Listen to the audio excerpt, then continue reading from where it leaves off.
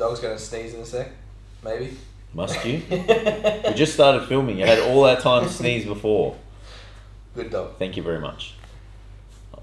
So we've recently come off the back of, obviously you guys will have hopefully listened to the Muscle Doc episode with John Challow and B-Pack with Big Ben Pekowski. So we had the pleasure of doing the full 3-day camps here in Melbourne. So maybe a little bit of a recap what we got out of it, what we learned. So the Friday, obviously, thank God it was in that that it's like hotel, walking through Hell's Gate to get to that conference centre. It was like 43 degrees. 43 and blowing at it was 35. It was 35 degrees at 9 a.m. I think. Like when you called me, I couldn't hear you because it was that windy. Yeah, it was crazy. Disgusting. So we were going to be in a shed at Doherty's and which was hot enough at like even 30 the next following days. So thankfully legit would have died. Put us in there. And there's some big names in the room and stuff too. Yeah, it was great. Luke Lehman was in there. Scott Goebel was in there. Addy Boyle. Yeah. There's a couple other Insta famous humans. Yeah. Jason Smirking. A few of his favourite Instagram influencers were in attendance. But no, the content was great. Yeah, fantastic. I think, as you guys heard, like Jason and I cut our teeth on the BPAC programs like early days.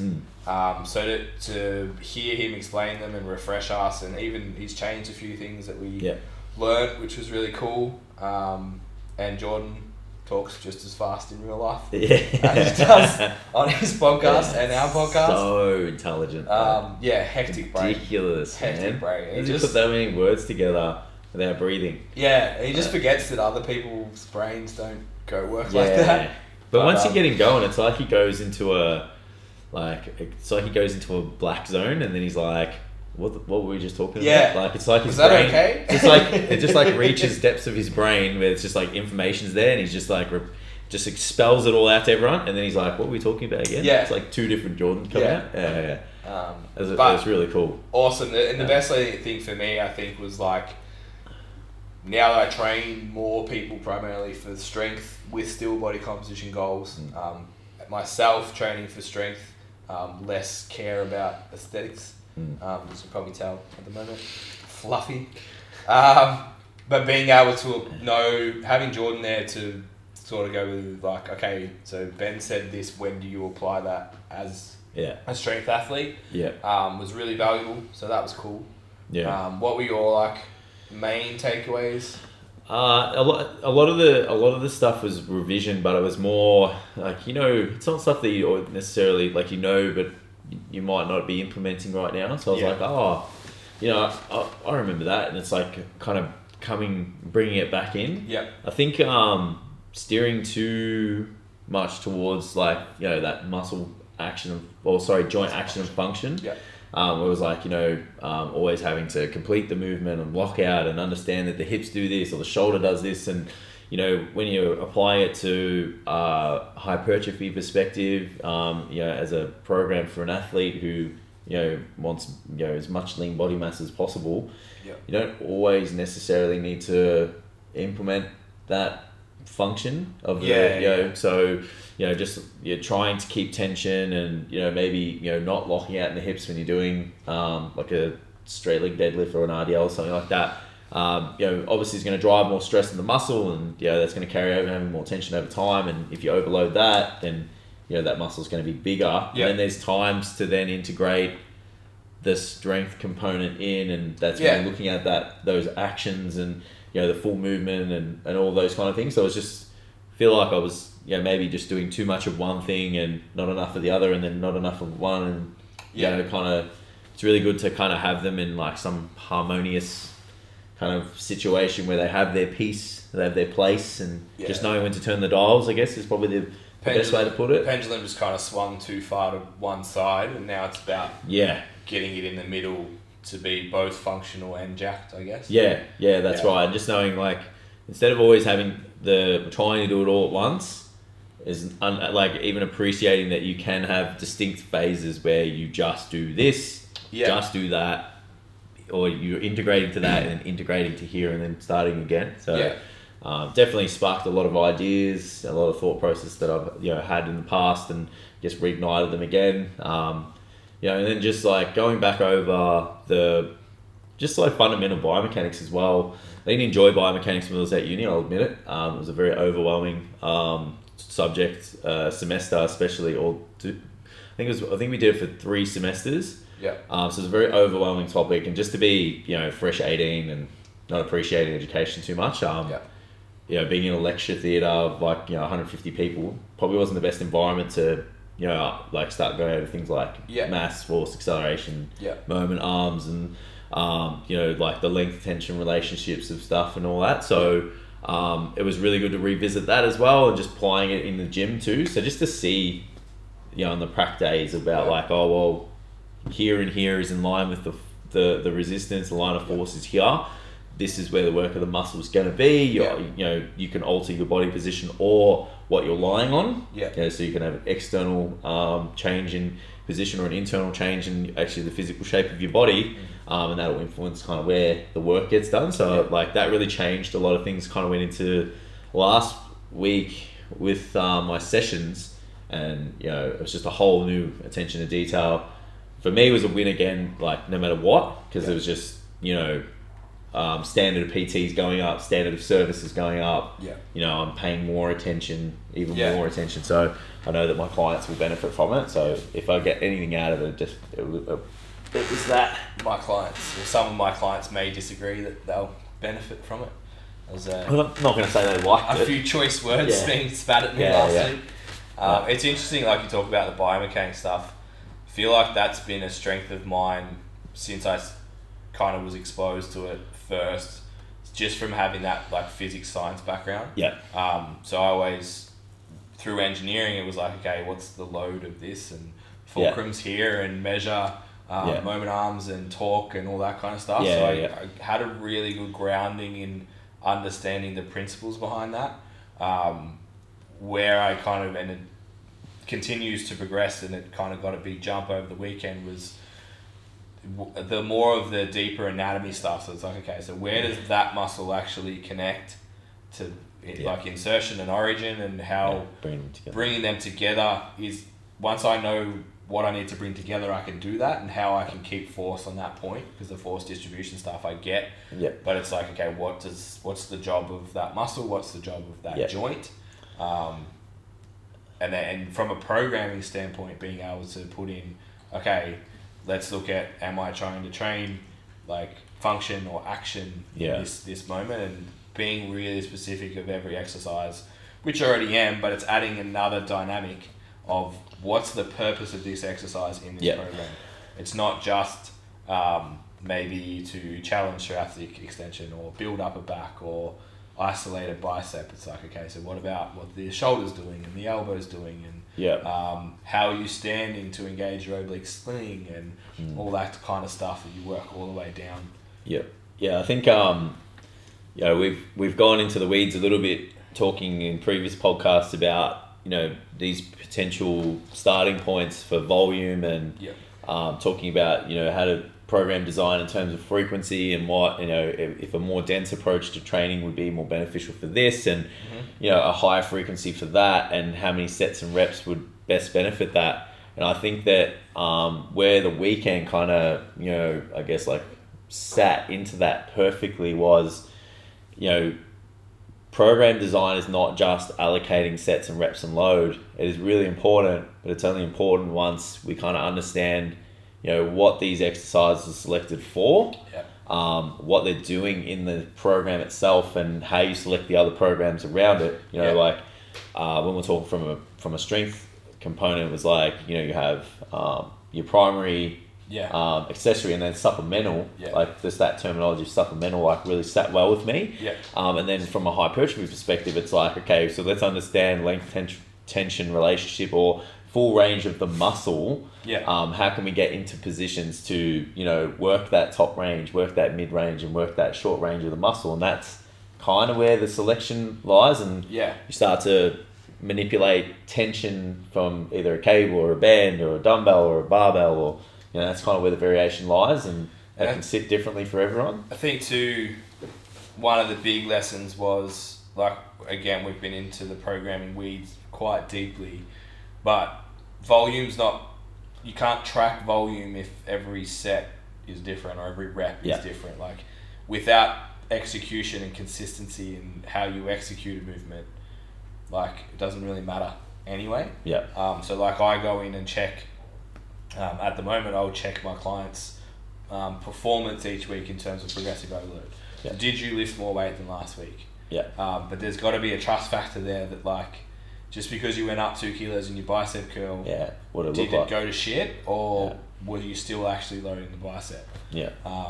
So just a reminder of that. I'm actually looking to, like, with our stcfit.com programs, I think that's one of the strong benefits we have there, is like an actual, here's how to do the movement for the whole program in their videos. Whereas, like, for the custom coaching stuff, it's like, I'm going to start working on, all right, here's how to train the bicep. So they get a bit of education and stuff. So, definitely just, again, with every seminar you go to, you always come out that little bit better as a trainer. And then over time, the more you accumulate that knowledge, the better you get, which is cool. I was actually surprised, like, how much of the isolation approach that Jordan actually did use as a strength athlete. I know there are some other people in the powerlifting circles that have different views. So Sebastian Ora comes to mind in terms of he's quite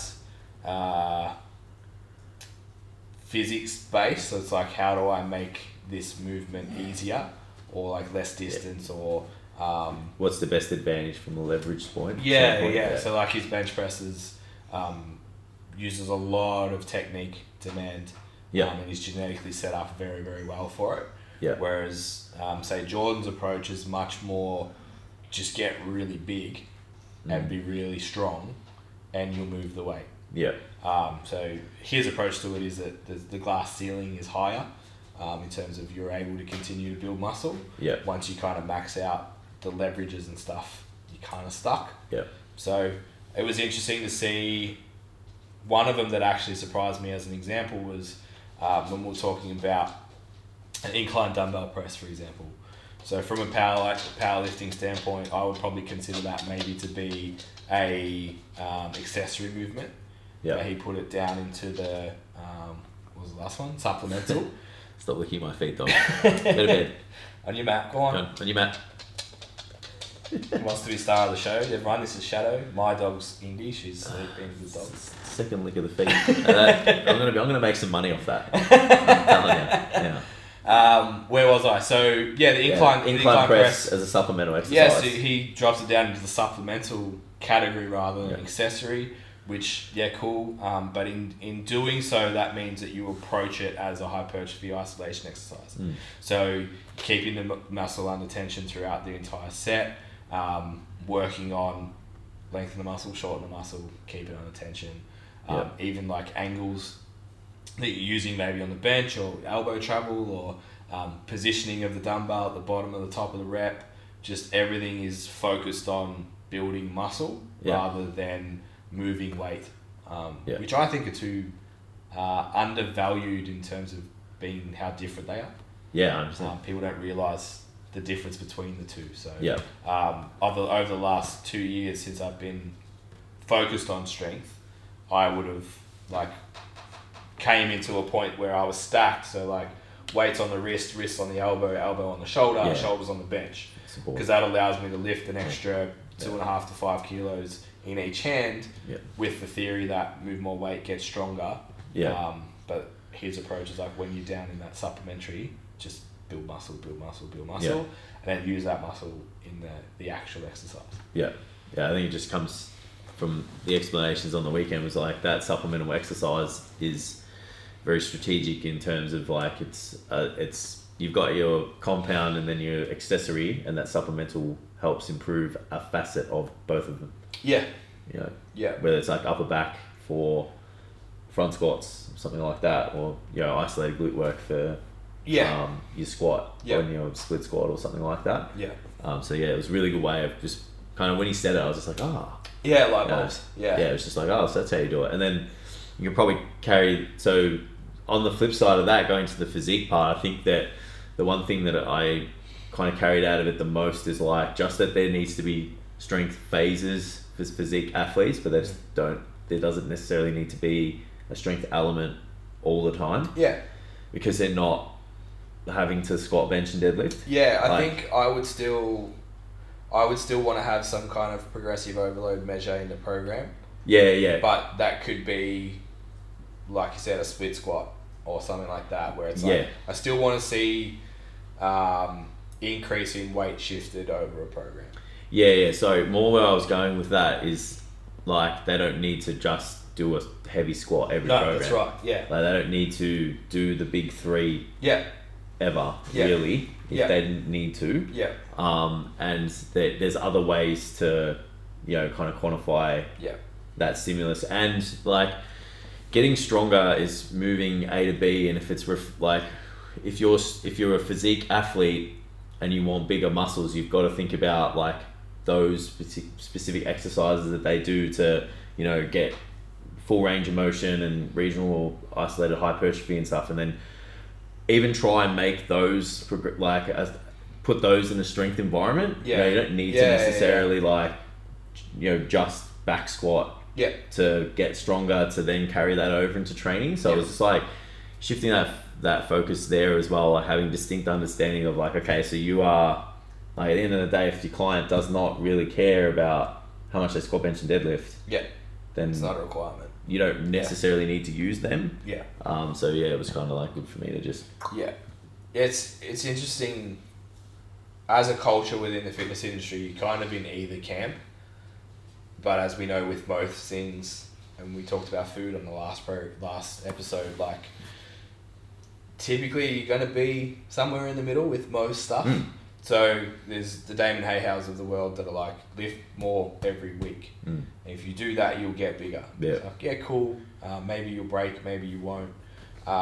Maybe in that kind of approach, perhaps you're creating more imbalances and that kind of stuff as well. If you're looking for aesthetics, in saying that, both the Hayhow boys look pretty good, so you can't argue with their method too much. Yeah. Then you've got the other end of just kind of like, almost like doing a bicep flex movement with a pink dumbbell just to feel the bicep. It's like you can merge those two together, use correct form with controlled tempo, have a think about how you're loading the muscle over its range, over a program, and still progressively overload with weight. Yeah, the pink dumbbell thing kind of still frustrates me because like there still needs to be is it called the length tension relationship, where like the amount of weight still influences the amount of force that's being applied on the muscle. So to just go and say that like some pink dumbbells, and if I have tension through this whole range of motion, that's going to benefit me at some point. It's just because the muscle switched on the whole time does not mean that it's going to be beneficial to someone who's strong. It's like the weight, the amount of mass that's being applied on the body is still influential, still is a major component of that. So it has to be mass, then tension, and distance from wherever you're loading. So that kind of, I guess it dispels that argument for me. I feel like, they both probably sit just as uncomfortably with me. It's like there's no point adding... As in both, of course there's no point adding more weight if your form's shit, and there's no point reducing weight to the point where there's not enough mechanical tension to create any change. Yeah, that's exactly right. You need to be able to take an intelligent approach, but still work hard. Yeah, I think where the line gets blurred is that you can't really learn how to execute a movement properly if you lift too heavy. Yeah. So you have to go lighter. Yeah, but then it's phase of learning. Yeah, but then people don't like the fact that they're using lighter weights, and irrespective of the fact that you're just really priming execution. And then you go up in weight. They we kind of get bred more is better, and it's good for the ego to lift more weight. So maybe that's kind of the biggest problem. And then people in the lift as heavy as fuck camp just like to kind of make fun of those little people with the pink dumbbells. It's like graduate from those weights real quick. The idea is not to stay there. It's not to not. It's just understanding that learning the movement and placing load where you're supposed to be working is really important, and then it's find a weight that's going to challenge you through the rep range. Yeah. You know, just because you're loading something that's switched on the whole time, but you're using 50% of your max capacity for that movement, doesn't mean you're going to get any benefit out of it. Yeah. You probably just keep yourself at maintenance, if not detrain yourself a little bit. Yeah. Depending on how you were at the start, definitely. Yeah. So one thing I'm curious about, we had some funny ears here again, guys. Some feedback. Air quotes. On one of Jordan's little clips that Tam made for us, talking about the functionality of squat, and how it's a 1 minute clip, and fuck, you could write. How many words are in there? Dude, you could write an A4 size 8 Arial font, explanation of what he actually says in that. This guy obviously just heard squat's not functional, and that was it. So responded, we gave him an answer, and we haven't heard from him since. So maybe that got through to him, or maybe he just didn't want to go into that detail. But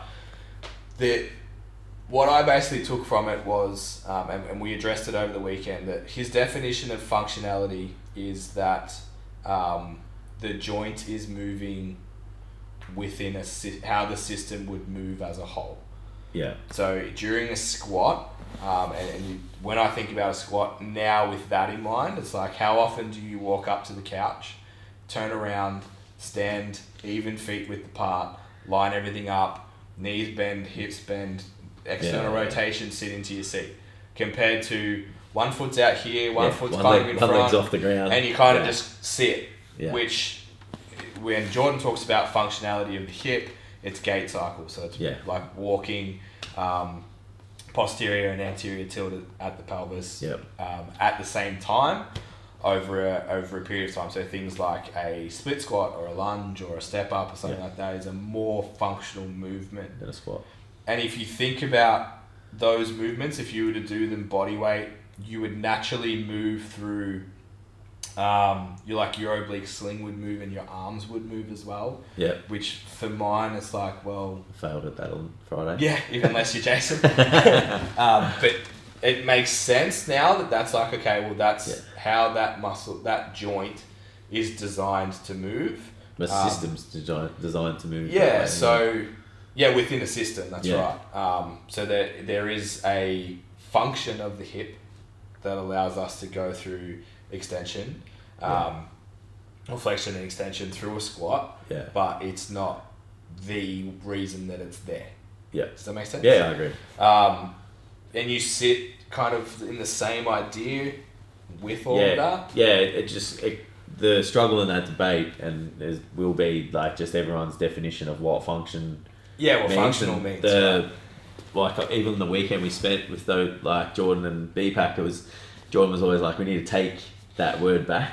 Yeah. And it's no different to, like, we'll probably go into another episode on another day, but it's like just using those words that people throw around to cash in on, like, you know, the intelligent people of the world who actually know what they're talking about in those fields in relation to those buzzwords, they need to take those words back. Yeah. You know? Yeah. Like, you know, using the word detox, which we'll talk about in another episode. Yeah.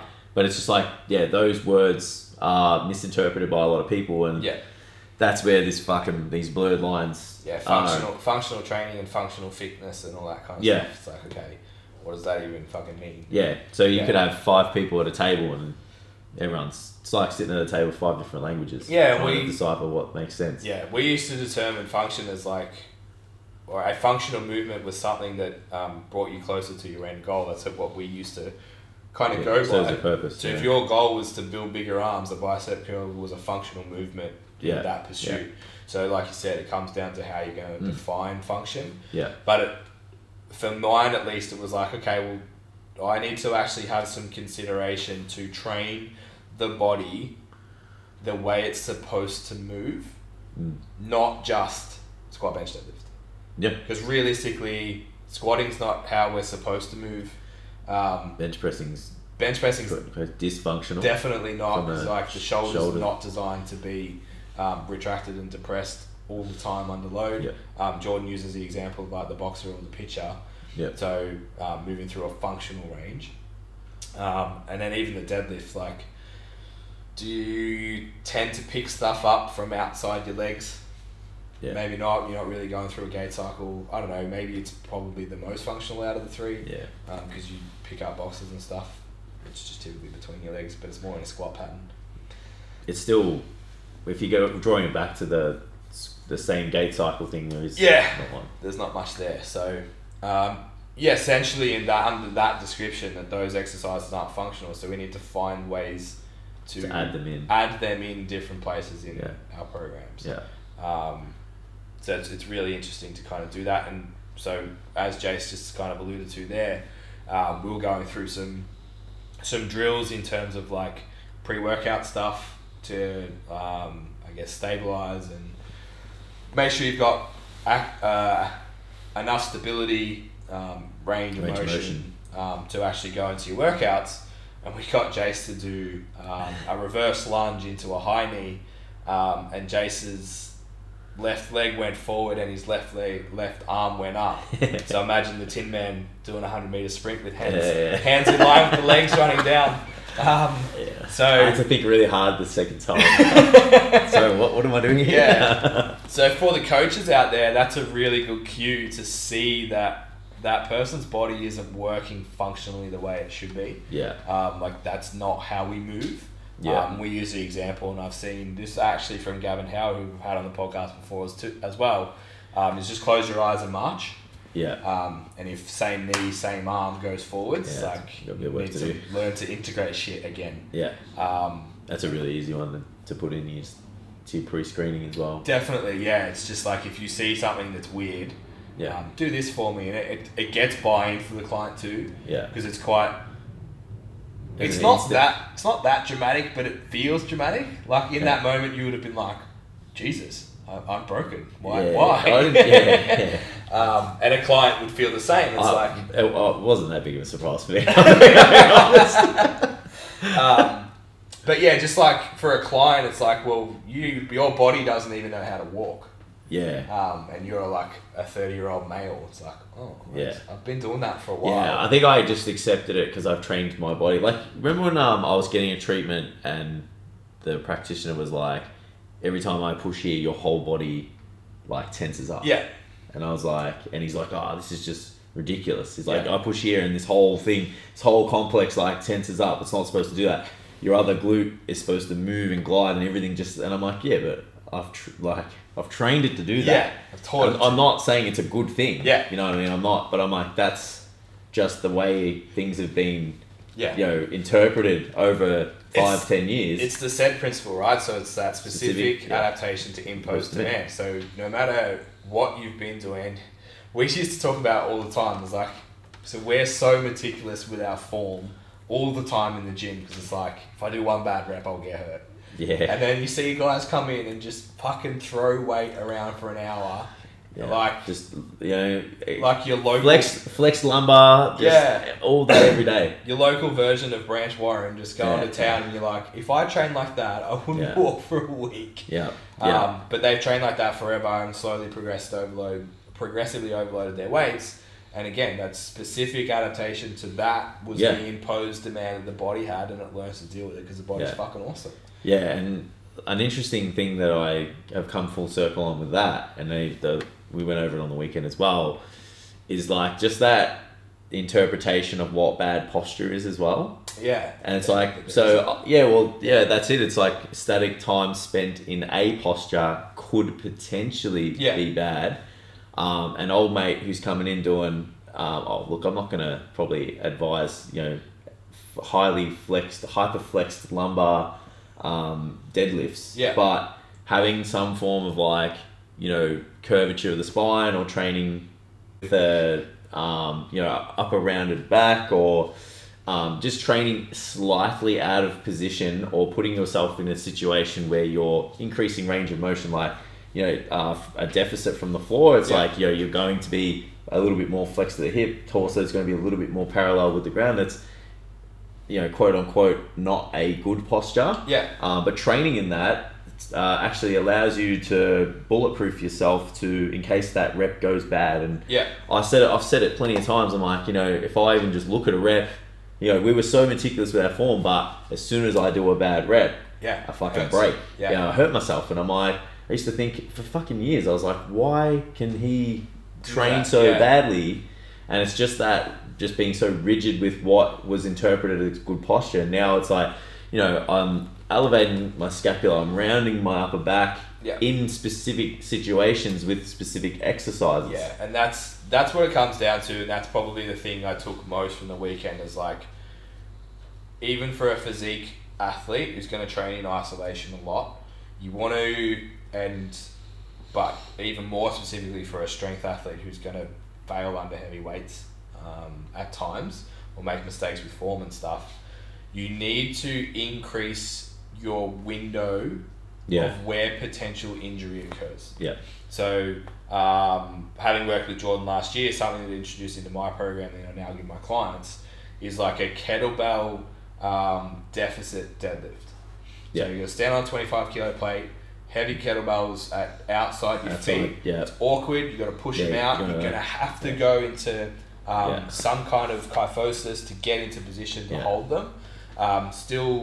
And then I will also sometimes program them as RDLs instead of normal deadlifts. Yeah. To put even more challenge on that upper body. And I had most of the clients that have done them are just like, these feel fucking terrible. They feel like I'm doing them wrong. Yeah. And I'm like, you are technically like you're not in that great strong position that you're normally in. Yeah. But we're challenging your body to be able to deal with unstable forces in unstable positions. In a controlled environment with a limited load because you can only hold so much weight in a kettlebell. Yeah. Wouldn't do that with a barbell. No. But challenging to... The idea is, okay, so you've gotten into that position before when you've deadlifted, right? Oh, yeah, when it was too heavy. Yeah. Right. So when that happens, I want to make sure you don't get hurt. Yeah, exactly. And it's like, oh, okay, so we need to go outside these ranges of perfect sometimes and try and bulletproof you a little bit. Yeah. And it's the same for a physique. Someone with the pursuit of a good physique. That window just needs to be a bit bigger. And it's there. No one's teaching that. Everyone's teaching, how meticulous the form has to be, and there has to be tension and all that kind of thing. But when we went over on the weekend again, it was like those hubs of stability. It's like everything comes from the central peripheral hubs of the body, being hips and shoulders and spine. Yeah. If you don't increase the window though, if there's not as much stability, even from a hypertrophy perspective, you're taking tension away from where you're trying to isolate. Yeah. And that for me was just okay, there's these gatekeeper exercises, as Jordan would say, that you would want to keep in someone's program, and it's just a dose thing. It's increasing someone's cardiovascular aerobic fitness. It's it might take a little bit more frequency to get there. Yeah. But once you're there, the dose relationship is it goes back down. Yeah. In terms of frequency, you have the adaptation, so you don't need to do as much to keep it. Yeah. And especially with the other training as well. So I just think there's something there, something within that was, I guess really applicable, even just for my own training, because I'm just sick of these little fucking things just always having niggles and shit, and it's probably mostly because of that. Because the last 2 weeks I've trained really well and felt really good. So benefit there just from my own training. One that I found, excuse me, maybe to make a really clear example of tying all this together for the clients, for the people listening, we did a single arm bent over row.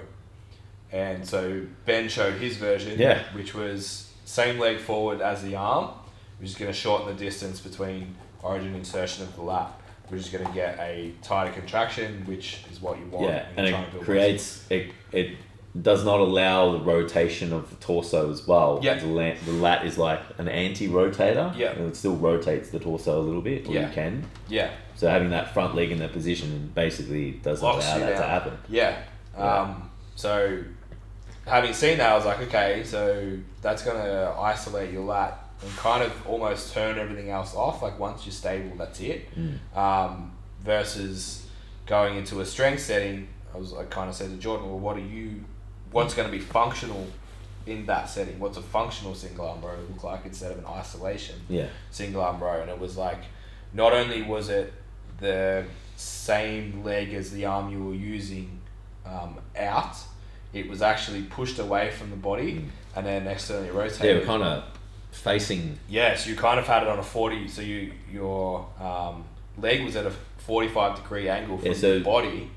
The leg and the lead leg to the arm was actually back. Yeah. So we've switched legs. Yeah. And it was like opened up. Yeah. And it turned out at a 45-degree to create extra challenge in rotation to involve the core more as a stabilization. As an anti-rotator. Yeah. Which for me, that was when everything kind of sunk in. It was like, okay, I need to do that sometimes. Yeah, and I need to do this sometimes. Exactly. Yeah. And when I have my 85 kilo bodybuilder come in and do a reverse lunge and he does Tin Man arms, he needs to do more functional rows. Yeah. When he's got that pattern back, I want to do the least amount of them possible to keep him functional. Yeah. But then isolate the lat as much as I can to make him massive. Yeah, and we even went over some really cool ways to even integrate them both into a set. Yeah. Just like, isolating that muscle, and that's like once that peripheral fatigue kicks in, it's like, all right, well, let's incorporate more wider stance, more functional, but it's like more stability, and a greater demand from the body. Yeah. You can squeeze some extra reps out. Yeah, so we did it as, I guess, would you call it a mechanical drop set? Or just a nothing changed. Nothing changed but our body position. Yeah. So technically, but it's just not like the mechanical drop sets are like really small adjustments, but probably still technically it still is one. Yeah. But anyway, load didn't change. We just changed the shape of our body. Yeah, I was doing 8 and then 8 and managed to use the same load for both sets and found it really effective. Yeah, so. They were awesome. I'd definitely be putting them in some of the programs for the guys. Yeah. And girls. Yeah. So tying that all in, I feel like a lot of this stuff, a great time to put it in your workout is during like your preparation for the workout, so your warm up. Yep. So starting to think about, okay, what am I not doing in my training regularly that I could benefit from maybe during my warm ups. So I just wanted to go into maybe like what your routine is. Before you get under a bar or a barbell or whatever. Do you want to know what it was and what it is now? Yeah, let's do that. Alright, so what it was, and as you guys have known over the podcast, especially coming back, it was nothing. So I think like my biggest flaw with training was like just fitting it in anywhere. Yeah. So it's like, oh fuck, I've got an hour and a half. Yeah. And my workout takes an hour and 29 minutes. Yeah. So it was like, get straight into it. So, but that obviously led to a lot of problems. Most notably this hip problem that I've had for a while, which is getting exponentially better. But what have I been doing lately that's made it get better? Is I've, kind of having a sequence of movements to do before my session. Yep. So now it's obviously dependent on what we're doing session wise, but the big one we reinforced on the way so on Friday when we did our level up with our trainers is the breathing stuff. So just like hard to explain how important it is just because it's still quite new to me. Yeah. So I was saying that to you the other day. It's like hard for me to get enough buy-in just now because it's still new to me and I'm trying to be like, hey, do this breathing thing. It's really good. Yeah. And actually, it's kind of as far as it goes right now. And I'm like, okay, well, I need to get better at that. Yeah. So I had a chat with Will Crozier 2 weeks ago now. He was just messaging me, asking me how I was going. I said, this hip's still fucking annoying me. He's like, jump on a call, let me have a look at you, and we'll have a look at some stuff. And we learnt the 90-90 breathing at his workshop. Yeah. And I think both of us were like, yeah, it's cool, but okay. Like, it kind of activates your core, you can feel your obliques a little bit. Yeah. That kind of stuff. We actually had to look at,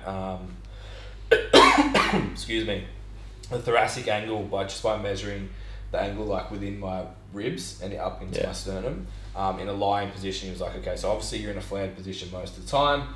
That could be a connection down into the hip that could be causing the issues. Try these drills and see how you go. So there was the basic 90-90 and then a couple of advancements from that. So it's easy enough for you guys, if you want to see what this looks like, just Google 90-90 breathing drill. Yeah. It'll probably come up. I feel like it probably originated from Cressy. maybe. I assume that's where Will got it from. It could be somewhere else. But yeah, just in the last 10 days, I've put that in, and my hip used to ache every night.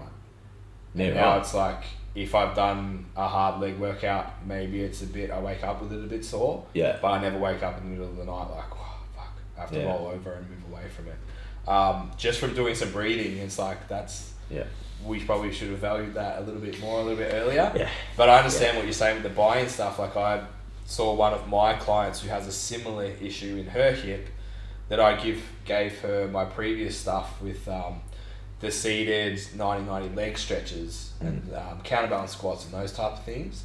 And it's saying we just hadn't quite seen the progress that we expected from it. And I was like, I'm going to try this. And if it works, I'll teach you. And then as soon as I'd seen the improvement, I'm like, okay, you all need to know how to do this because it's awesome. So the buy-in I got even from Friday was just the amount of external rotation that I got just from spending 3 minutes on the ground. I went from 100 to probably 130 degrees in external rotation. So almost was like able to load overhead just by lying on the floor breathing. We didn't really touch. There's no manual work done. So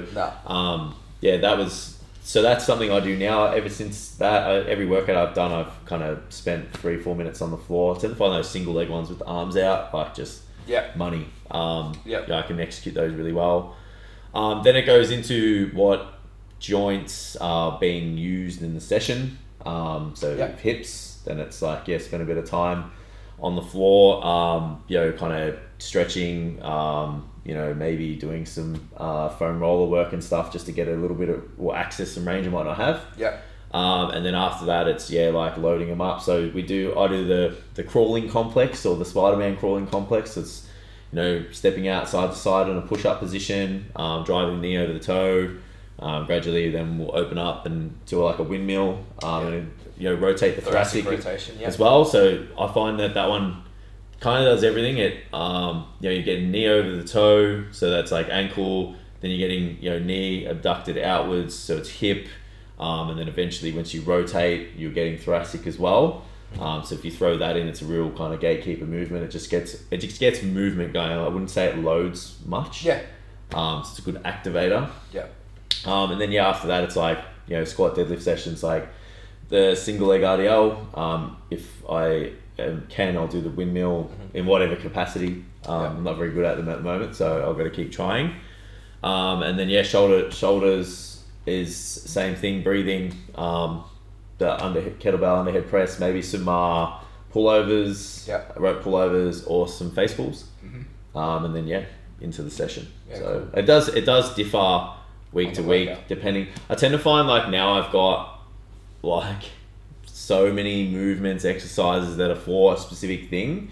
So again, like Jordan was saying, like, he's trying to create a resource and an algorithm where like you can kind of almost every day go, I feel like this. If this, then that. If this, then that. And I'm kind of like trying to, I guess, intuitively have my own one. So it's like, there's gatekeeper ones, but then it's like, if this, then that.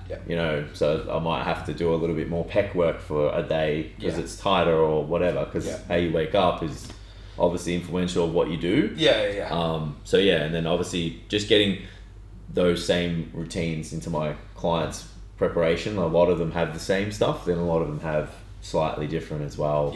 But the breathing one's 100%, like just with the Gen Pop people we work with, like even just spending 3 to 4 minutes on the ground, just chilling out, focusing, just getting yourself in the right mindset, blocking out the external noise, like just fucking paying attention, man, like to yourself and like what you're supposed to do, just like, getting in the zone. It's just so powerful. When we're explaining it to the trainers, just like, you've got people coming in that like exercise may be not, or training may not be number one on their totem pole of importance. So they've got other shit on their mind, whether it's what's happened before the gym or what needs to happen after the gym, that somewhere else.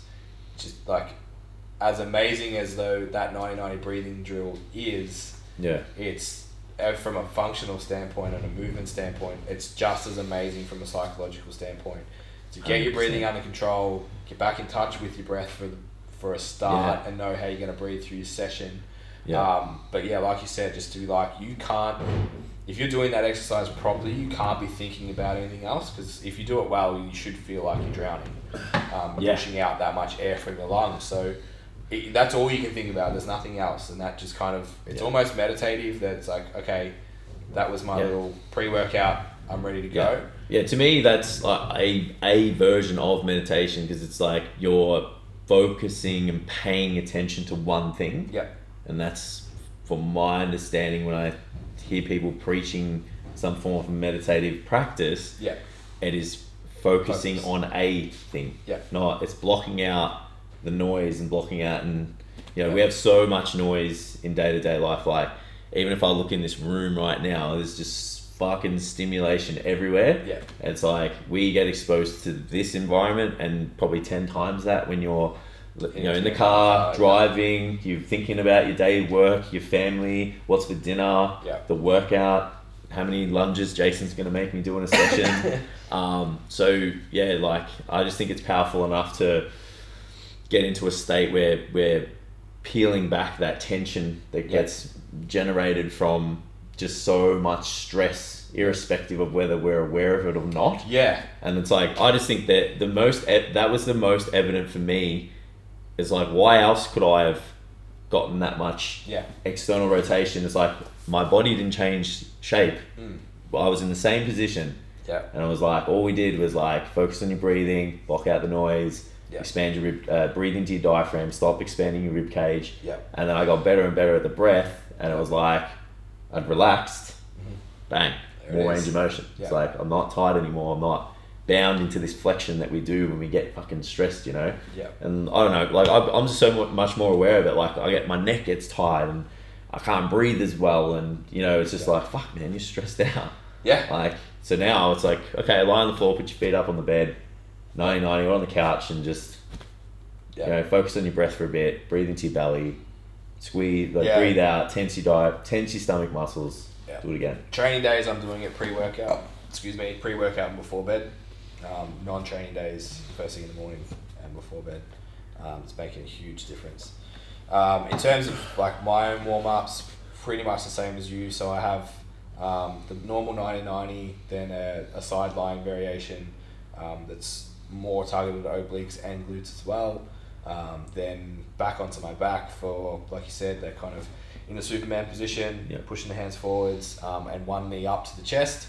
Again, just creates, I find that, like you said, it just allows you to get deeper into that breath and get it's a good way of practicing it. You can't, you're so like flexed.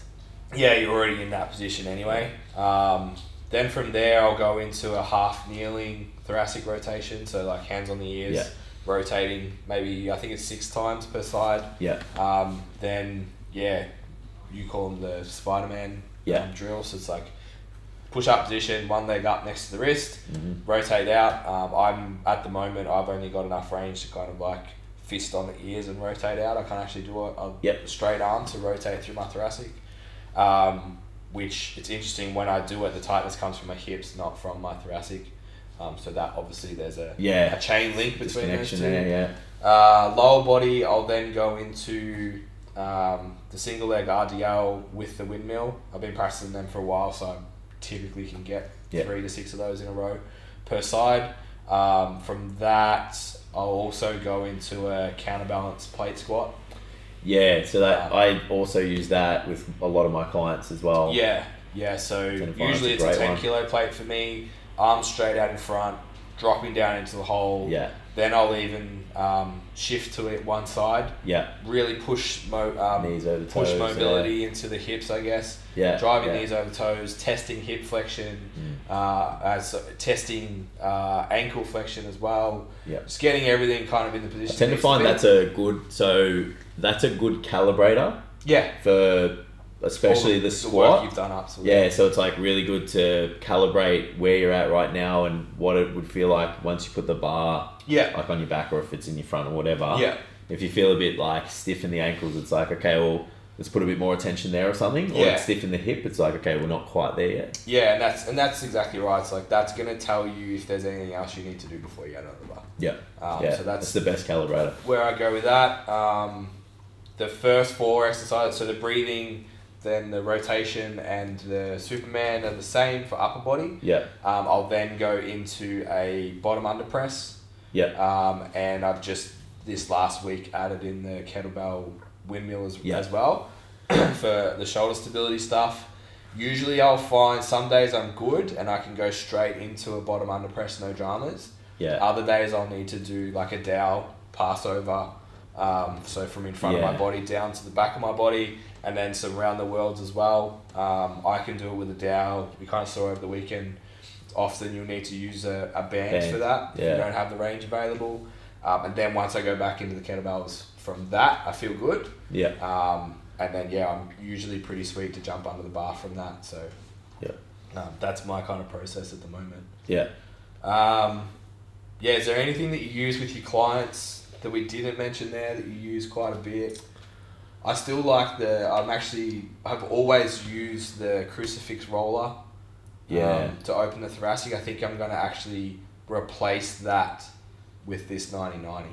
Yeah. Because it was the same kind of purpose. It was like, yes, it was good to open up the thoracic, but it was more a focus thing, concentrate on what you're doing.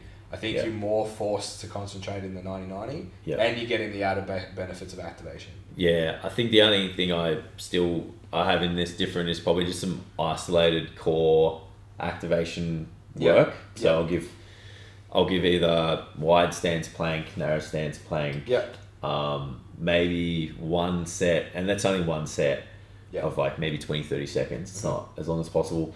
Or a set of dead bugs or something like that. So it's more just probably not in a situation where we have the skill to just turn on the core whenever we need to. So we have to integrate that before we start. So I'll definitely have that in there for pretty much everyone. They do their floor work and relative joints, and then it's like initiate from the central hub as well. So you've got like these peripheral hub stability exercises, and then this central hub connection. I feel like the counterbalance squat really does that. If you pallet it at the bottom, you do like you kind of push it out and pull it back in. But yes, either way, some direct work. That's probably one thing there. The dead bug and bird dog are great for that. What we were talking about earlier with the Tin Man thing, with your hands and legs out at the same time. That's a great way to learn to just reintegrate 100% the functional system that is the human body, rather than like a plank and stuff's good, but you'd be very surprised that tie-in at how challenging that is for someone. Don't, even for you guys at home, like don't take for granted that you guys will be able to march on the spot, or even like lie on the ground and opposite arm, opposite leg. Like there's a lot of my clients that are like they're in unison, same arm, same leg. So I remember we used to do. Don't take it for granted at all. It's quite tough. I can't even remember what we were measuring, but it was part of a test in a course that I did. You had to kneel on all fours, so arms straight on your knees. You had to pick, so you picked up, say, your right arm, but you just lifted it like 1 centimetre off the ground. And then the opposite knee 1 centimetre off the ground, so your right arm, left knee. Man, the conscious thought that had to go in to do that is just, it's outrageous. So it's funny you said that, because that's how I get my guys to calibrate their bird dog, is I get them to do that initial, just pick an arm that you're going to go with, and then pick the leg you're going to go with, stabilize through the opposites, and lift both just a centimetre, go back down, then go. So it's just like, it is the perfect calibration for someone to then, get it. Don't get me wrong, if they start thinking about what's for dinner, or maybe that someone who's working out in front of them or something, then it just goes back to old habits. But it's just a really cool way of, over time it's going to obviously make a difference. Awesome. Anything else? What about like maybe good other pre-workout stuff in terms of food, caffeine, music you've been playing with as well?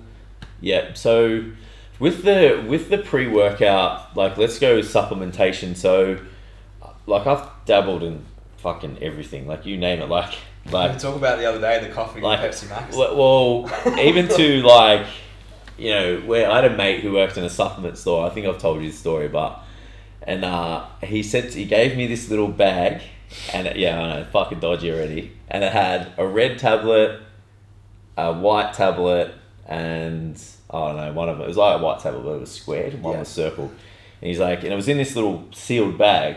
So he's like, take it. He's like, take this, and I'm like, oh, what is it? And he's like, oh, it'll give you energy. So me being, I was 21. So I was 21, I was like, fuck it, sweet. Before everything was illegal in pre-workout. And so I took it, and like, I still remember it. Like, you know the ramp down in the car park? Yeah. Like, so I remember going down that ramp, and fuck, man, I was playing the music so loud.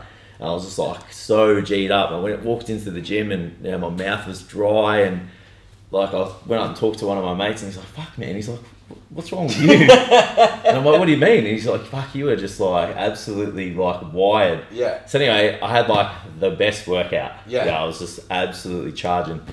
And then I like about 3 o'clock, I just hit this wall, and I felt like absolute shit. So I rang my mate, and I'm like, oh, you know, what was that? What'd you give me? And he's like, oh, so it was like ephedrine, caffeine, and aspirin.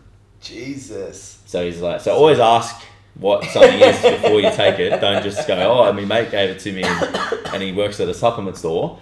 So one of them was like thin the blood. Yeah, aspirin. Yeah. Then ephedrine is adrenaline. Basically like releases adrenaline, and caffeine obviously just makes your heart pump even faster and mitigates fatigue. So you could imagine the workout that I had. However, coming around, so there is a means to an end in this conversation, is like, I feel like if you're reliant on those systems, they wear off. Mm-hmm. So always, like, you see people like, I need caffeine, I need pre-workout, I need this, I need that.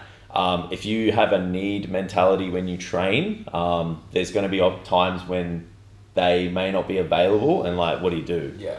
It's like referencing back to the weekend again. Even just, what does it tell you about your health if you do need it? Well, what does it tell you about your preparation for your session as well? Yeah. Like the jet lag thing. It's like, what do you do for jet lag? And Ben was just like, fucking forget it ever exists and just get it done. Yeah. And I was like, well, you kind of almost can create this perception that you're defeated before you even start, because things aren't available to you. So I don't rely on caffeine, or I drink caffeine, don't get me wrong. I drink coffee. I fucking love coffee. I'm ready for one right now. Maltese, Italian wife. You eat yourself to a coma, then the coffee comes out so that you can stay awake again to eat even more. Yeah. So it's just a staple in our, as one of those family things that we do. However, I don't have to down one to train. Like, I went to the gym last night, 8:30 at night. Yeah. We had dinner. My brother and his kids were over. Went to the gym. Yeah. So I'm not a big driver of like pre-workouts for that reliance on caffeine.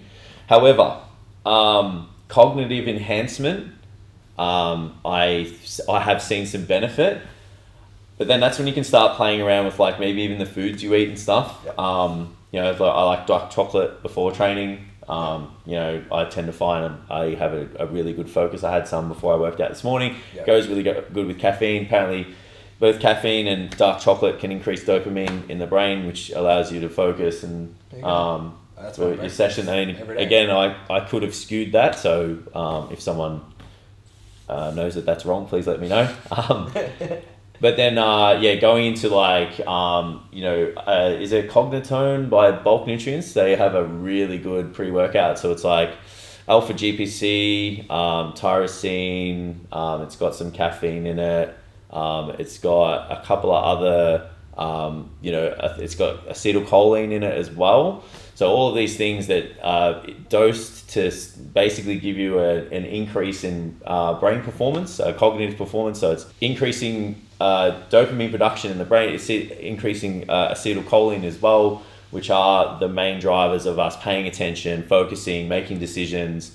And I think that those things are going to be really powerful for when you're training. So since they're not stimulant based, would you be able to have them for a PM session and still sleep? I would go and say maybe, because my understanding of driving neurotransmitter production is that you also need to think about neurotransmitter degradation as well. So it's another side of the coin that doesn't really get spoken about, and it's probably because, I don't know, maybe people don't understand there's pathways that even exist to do that. So think of it like a funnel. So you're driving like production of these neurotransmitters, and they've got to go down a funnel, and that funnel's only so big. And you can have like SNPs where someone's funnel, so single nuclei polymorphisms is the terminology, we call them SNPs, where that funnel gets even smaller, and they've still got to metabolize, like estrogen, for example, or something along those lines as well. Yeah. So if you get this bottleneck, then it would make sense that they take a little bit longer to kind of pass through and break down. And then if you don't have sufficient micronutrient support because your diet's shit, and you don't have, nutrient dense foods, I'm talking from a micronutrient standpoint, then you could potentially see a bottleneck just from that, because they need these micronutrients as resources to break these down as well. So there's a little bit there. We went way off then, but kind of had an introduction into biochemistry, which is about as far as I really can take you guys. But yeah, so it's like driving these neurotransmitters and increasing this focus is a good thing. Yeah. And using caffeine can do that. You can get a release of dopamine from caffeine, providing that you're quite sensitive to it. And that doesn't mean that you can't have it every day, but it's like you're not fucking stacking 800 milligrams of caffeine a day. Yeah. So that's kind of how I feel with pre-workouts. So other than that, I think like not rushing your session, planning it in, like, fuck man, I've had some shit sessions in the last 6 to 12 months, and it's like we've been pushing the needle with this work stuff. Yeah. And I'm just like trying to draw the film, like, oh, why is my body responding the same way, and all of that. It's not just attention to detail. Yeah, it's not just food. It's not just like it's rushing your session and not getting in the zone, and it's like your reps are shit. We're talking about quantifying that stimulus. Like, fuck man, you're not in the zone. Yeah. Like, how do I know I'm hitting that target? Every time with that rep. So do those reps and sets matter, and that's kind of my approach to pre-training outside of the movement stuff I've just put in. So it's quite new to me, but I'm seeing a really big benefit. I just would like to, I think from a training perspective, like you could probably add a little bit more to this. It's like hard to balance, like, where do we put it in the training session? So I know you're doing some really cool stuff with trying to integrate that on an online kind of thing where they watch it beforehand, or in terms of me coaching. It's like I find that I show them, but I don't want to spend, and my guys don't want to spend a lot of time in their session doing it. I need to make sure they can do it though. So it's just integrating. And it's finding what the minimum effective dose is and getting them to buy into actually doing it. So it's finding the most effective exercises, and that's, again, like I just said, like I'll take that crucifix foam roller out and put in this breathing, because it's like they're already invested in doing that.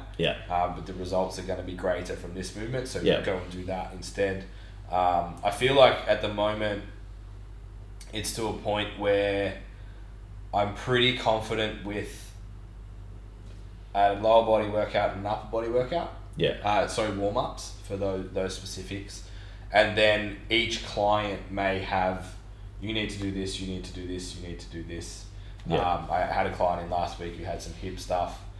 Took her through some like internal, external rotation stretches, and she went through a workout pain-free. She's been doing it every day and her hips stopped complaining. So it's like in that scenario, it's just like, okay, try this. Did it get better? Yes, keep doing it. If it keeps getting better over time, awesome. And then we'll just like decrease the frequency and the amount that you're doing that, but still keeping this core stuff. And then from a programming standpoint, tying back into everything we talked about earlier in the episode, is just looking deeper into, okay, what are the I'm even going to start looking at Adam as like, what is the systemic exercise that we're doing, and how much of it are we doing? So what exercise are we doing that's functional from a system standpoint, based on the individual and how much functionality they need? I was just about to go there. So like a strength athlete's going to need more than a bodybuilder. but a bodybuilder needs enough to not get hurt, and a powerlifter needs not enough. Where do you sit in the... Yeah. I can't remember. Venn diagram, was it? Yeah. So how much do you need as an individual based on your goals to not get hurt? Yeah. Yeah, that's pretty well said. Cameraman cuddles with the dog, mate. You're done now. I feel like that kind of covers it off, and that's how I'm going to approach things for myself now. So with my clients. So yeah. Yeah, no, I think that we hit the nail on the head with that. So any questions on that stuff, obviously hit us up. Yeah. We have actually something that we probably should have maybe announced at the start, but whatever. We have revitalized our online program. Now, if you want to know more information about training with us online, just send us for now a message or an email, or slide into the DMs, whatever it is, and let us know. And we'll be in contact with you and just give you the full ins and outs of that. Yep. Obviously, make sure you're following STC Fit, STC Fit Learning on both Instagram and Facebook. We're on YouTube as well. We're actually posting these full episodes on Facebook these days as well. So get on there, give us a like, give us a comment. Yeah, definitely.